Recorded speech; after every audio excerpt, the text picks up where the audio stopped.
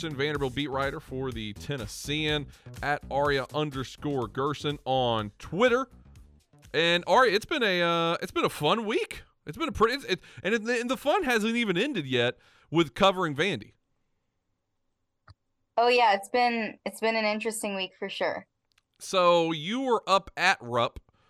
That I was. did not mean to rhyme that, but you were there. You got to see that game firsthand. We had been toying with it for the past couple weeks of talking about on the show that Vanderbilt has played Kentucky pretty well. Not so much to what they did last night, but they have been playing Kentucky and giving that team fits in some of their last matchups with them, and it felt like that signature win was just right there at some point. But they finally overcome that hill last night. How much of that game was shocking on your end? I think the most shocking part about it wasn't just that they beat Kentucky at Rupp, because as you mentioned, they have gotten pretty close a couple times, including last year. But it was that Liam Robbins got injured 4 minutes into the game and they still won. I think that was the shocking part about it.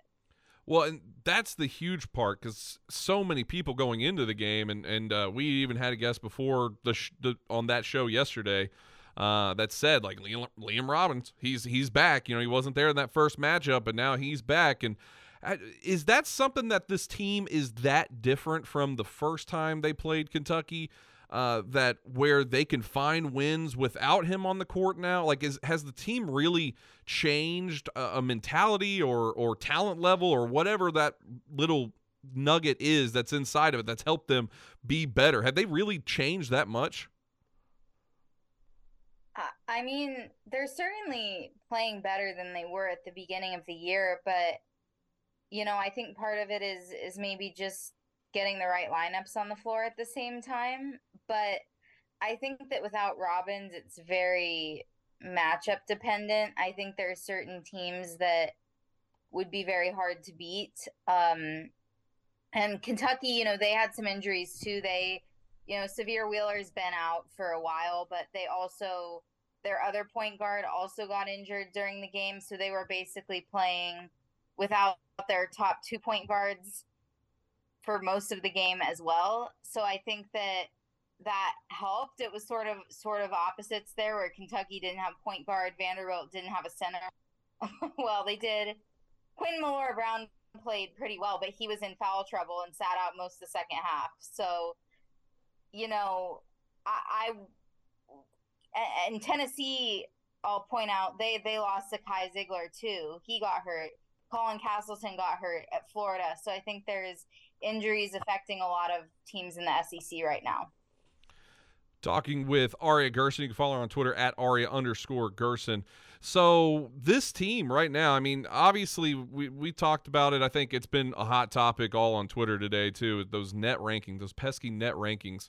Do you feel that there is still a legitimate chance for them to get into the dance, into the tournament in here at the end of this month? I honestly think that they need to win the SEC tournament to get into the NCAA tournament. I don't really see a path to an at-large. There's, always going to be bid thieves. They're not even really on the bubble right now, and that only gets smaller when mid-majors, get some random team wins their conference tournament. So I do think that Vanderbilt still needs to win the SEC tournament to get in the NCAA tournament. Would you say this season is better than last season for Jerry Stackhouse as a coach?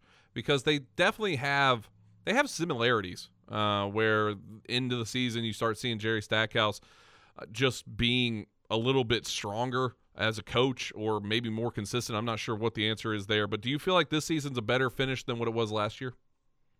They're definitely closer to the tournament than they were last year, even though last year they ranked higher in the net and KenPom and all of those, but were never anywhere close to the tournament last year. They are closer this year. They obviously have a better conference record, a lot better conference record, and have wins over Tennessee, Kentucky, and Florida twice. which was 3 long-term losing streaks that dated back to Bryce Drew, or in some cases Kevin Stallings. So yeah, I think from that standpoint that it is a better season than last year. Yes. I saw some But it will people. probably end in the same result, which is the NIT. Sorry about that. I didn't mean to cut you off there. So I saw some people too on Twitter. They were making the comparisons from this year to the year that they were goose egged in the SEC, and that year they were KenPom ranked at 90, and this year obviously what are they at right now? 84, 83, something like that. Doesn't really. I mean, to you, do you like the net rankings? Do you understand them? Because I feel like so many people just have so much animosity, and I'll, frankly, just to myself, it just seems way over my head. So I am pretty familiar with, analytics. I do have some knowledge of how they work dating back to when I was covering Michigan. So I actually do think I understand how the rankings are working and why Vanderbilt is ranked where they are, which the basic reason for that is that they played way too many really close games against bad teams at the beginning of the year, which doesn't just include the ones that they lost. It also includes, Wofford, Alabama A&M, when they went to overtime with South Carolina. Now, whether you think that, maybe recent games should be weighted more heavily or something to that effect, I think that, I do understand how it works. That's how it works. And then also the net has a component of resume, like looking at quad losses, and Vanderbilt does have 2 quad 3 losses and a quad 4 loss. So that weighs it down as well. Talking with Aria Gerson. Follow her on Twitter once again at Aria_Gerson. So let's change up the topic here. Keep it with Vandy, but let's move it on to baseball this weekend. Are you going to be on your way up there tomorrow or this weekend? I am not. I am covering that from Nashville. That's probably a good thing, I imagine. That travel from Kentucky and then back on the plane again, I imagine to Minneapolis probably wouldn't be too fun. But I know you probably have. Have you seen the field there at US Bank? What is your thoughts of playing a college baseball game on a professional NFL football field? Yes, I have seen the field. It's very strange. It will probably make for some strange games. I've never been a huge fan of baseball at football stadiums in general, but I guess it helps your RPI if you play a bunch of neutral site games. And at least Maryland is pretty good. Nebraska might be pretty good. So it helps their RPI to play these games, but it will probably be a bit of a strange setup for sure. I wonder how different do you think? Because I actually have no clue on this. I've played on turf baseball fields and turf football fields, but I don't know if there's that much of a difference. I know some football is definitely a little shorter, but compared to the Hawk, which is all turfed, I mean, do you think it's going to be much of a difference for how the ball, say a ground ball to second? Do you think that's going to roll the same way out there at US Bank than it will at the Hawk? I don't really know. I think that part of the factor honestly might be that is a domed stadium. So with Vanderbilt at the Hawk, you have an element of, I guess, the elements, whether it's raining or if it's cold or if it's warm, the ball moves in different ways. Whereas I think at US Bank, it's going to be the same way every time.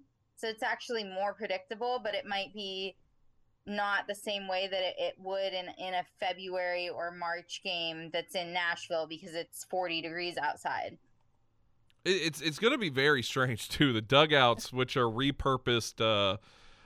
We had Andrew on yesterday, Algretta, and I think he said they're repurposed shipping containers that are just kind of placed evenly. It looks like a makeshift, like T-ball field almost, but on a real NFL football field. Has Corbin talked anything about playing on that kind of field, and or to him is it just another day? He has not talked about that. He doesn't like to look ahead to other games until they're upon him pretty much. I know they're already up there, so they're probably getting some practice in right now, but honestly, I think the biggest thing for me that I would be looking at is just the dimensions, in the sense that the corner walls are pretty short no, well, they're tall, like lengthwise, but they're not. They're only like 300 feet out to right field. But then it's like 400 feet out to center field, which are really strange dimensions when it comes to maybe home runs, outfield defense, and then just how that plays in terms of power and power hitting. Let's go back though to this past weekend because I don't think we haven't spoken since the UCLA series. What was it that you took away from that series, and why? I know it was a very crucial series, but why was it so crucial? Yeah, I think the biggest thing is it's just for Vanderbilt, you're giving yourself more margin for error. So if Vanderbilt wants to host a regional, what I said prior to the season is like you have the 8 big marquee non-conference games on their schedule, which was the 3 the first weekend, UCLA series, Maryland's this week, and then Louisville.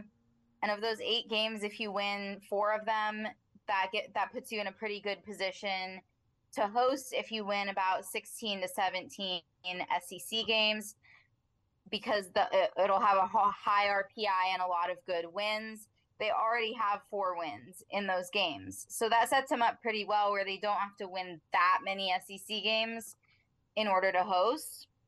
And so I think that's the most important part of the early season is just win enough games to have those wins banked by the time you start SEC play, and then you can buy yourself some time to maybe figure some things out. It was definitely a strange series in the eyes of competition, I guess you could say, because you had Friday night 6-0 win, then a 0-3 loss, then a 2-1 close on the third. What when you see that, that's kind of been the moniker of this team right now. It feels like they're trying to get things going, but definitely it's a good but bumpy start so far. Yeah, I think so far the pitching has been very good on the weekends. Now the midweeks have been a little bit of an adventure, but on the weekends the rotation has been very good. The bullpen has been very good outside that one game against Oklahoma State. And the offense hasn't been as good, but I think we knew that was kind of how Vanderbilt was going to have to win games this year is with their pitching by winning games 2-1 and 3-0, 1-0, that kind of thing. Like that's how Vanderbilt's going to have to win games this year, and they at least did win some games that way against a very good opponent. So that's better than not winning games. The first couple weekends, they will obviously need to get a little more from the offense. But I think that the pitching, once they figure out like, okay, here's who we trust in high leverage, here's who we don't trust in high leverage. The rotations looked great. So once they get everybody in the right roles in the bullpen, which I think they're starting to move in that direction anyway, then I think that it'll be a very good pitching staff. It's just a matter of how the offense comes together. And this weekend, the Canberra College Classic, Nebraska, Maryland, Minnesota. Do you have any predictions on these games? Do you think they sweep through this classic? I think it's deceptively tough just because Big Ten baseball, I think, can be a little bit chaotic at times. And I think that a lot of times these teams, they don't have as much depth as an SEC team, but their best players are still really good, which I would say is the case of both Nebraska and Maryland. So Nebraska on Friday, they have a really good Friday starter who was on Team USA with Carter Holton, actually, and they have a really good third baseman, I believe he is.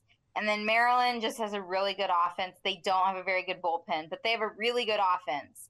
I do think Vanderbilt should beat Minnesota. Minnesota is 0-8 right now. They got swept by St. Louis last weekend. So that's an opponent that's, more akin to some of the lower end midweek opponents on the schedule.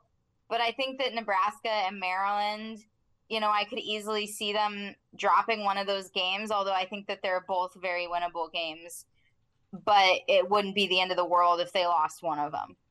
Aria Gerson has been our guest. You can follow her on Twitter once again at Aria_Gerson. Covers all things Vanderbilt for the Tennessean. Aria, thank you so much for jumping on with us.